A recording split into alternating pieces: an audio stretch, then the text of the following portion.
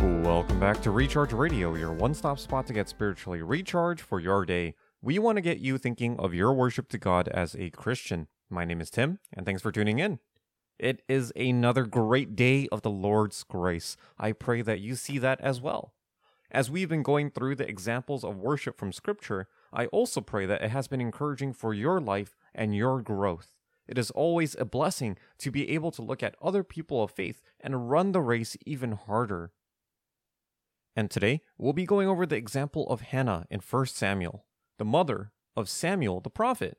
And what a blessing it is to study another woman of faith in the scriptures, because we have learned women in ancient times were not highly regarded. They were often left out of historical accounts and silenced in general. So when we read scripture and these amazing examples of worship who are women, we can praise God even more for using all of his creation to bring glory to his name.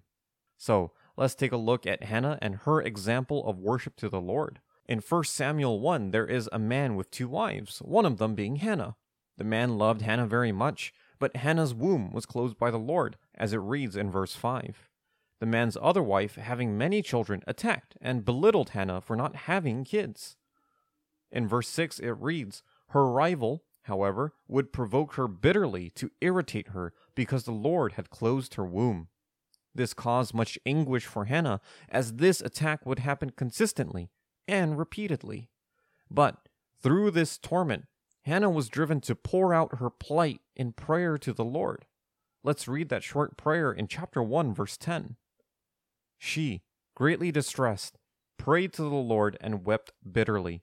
She made a vow and said, O Lord of hosts, if you will indeed look on the affliction of your maidservant and remember me, and not forget your maidservant, but will give your maidservant a son, then I will give him to the Lord all the days of his life, and a razor shall never come on his head. This is a prayer of a woman who understands her position before the Lord. Much like the example of Mary that we talked about on Monday, here is another woman who shows us what it means to be humble before the Lord. She prays, if you will indeed look on the affliction of your maidservant and remember me. And this shows that she did not regard herself highly before the Lord. She is asking the Lord and not demanding that he act on her behalf. Even knowing that she is in no position to demand anything of the Lord, she still humbly prays and pleads with the Lord because she knows that only God can deliver her. She turns to him in her distress. She lifts up petitions to him while in anguish.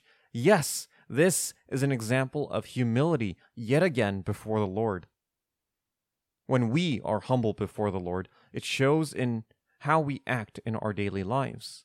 A true humility, or as we like to call it here at Recharge Radio, true humility, it should drive us to the throne of grace. We will lift up our prayers and pleas with no hesitation, knowing that the Lord will answer accordingly to his will. And in those humble prayers, God is glorified. Those who are humble will always turn to the Lord in every situation, the prosperous times and the difficult times. And that is worship to God. And guess what? Afterwards, we will see God giving grace to the humble in answering those prayers too. In a few verses later, we see that Hannah's prayers are answered by God. He remembers Hannah and blesses her, as it reads in verse 20. It came about in due time after Hannah had conceived, that she gave birth to a son, and she named him Samuel, saying, because I have asked him of the Lord. The Lord is truly gracious in all his ways. He answers Hannah's prayer. Samuel is born just as Hannah humbly prayed to the Lord. Hannah's example of prayer is remembered in the pages of Scripture because she prayed in a position of humility. Christian, know that humble prayer is great worship. If we are humble and turn to him in all our ways, then the Lord will use us to have a strong spiritual impact on those around us, and even those future generations that we leave a legacy behind for. The example of Hannah being prayerful and waiting on the Lord is one that we can learn much from. So let me read a few verses from Hannah's prayer of praise to the Lord in 1 Samuel 2. This prayer of praise is right after her humble prayers. These are great words that praise and worship the Lord, and I pray that it shows us the power of humble prayer. He keeps the feet of his godly ones, but the wicked ones are silenced in darkness. For not by might shall a man prevail. Those who contend with the Lord will be shattered. Against them he will thunder in the heavens. The Lord will judge the ends of the earth, and he will give strength to his king, and will exalt the horn of his anointed. Let us exercise humility before God, taking after Hannah's and Mary's example. Christian, think of ways in which you are proud before God.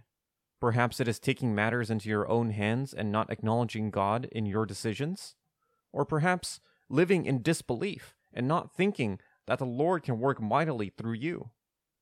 If we exercise humility in our prayers before God, it will spill over in how we think and how we act. So today, Christian, take time to still your heart before the Lord.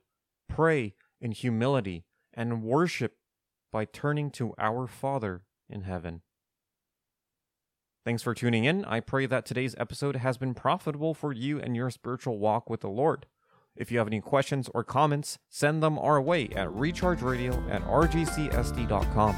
This is Tim, signing off.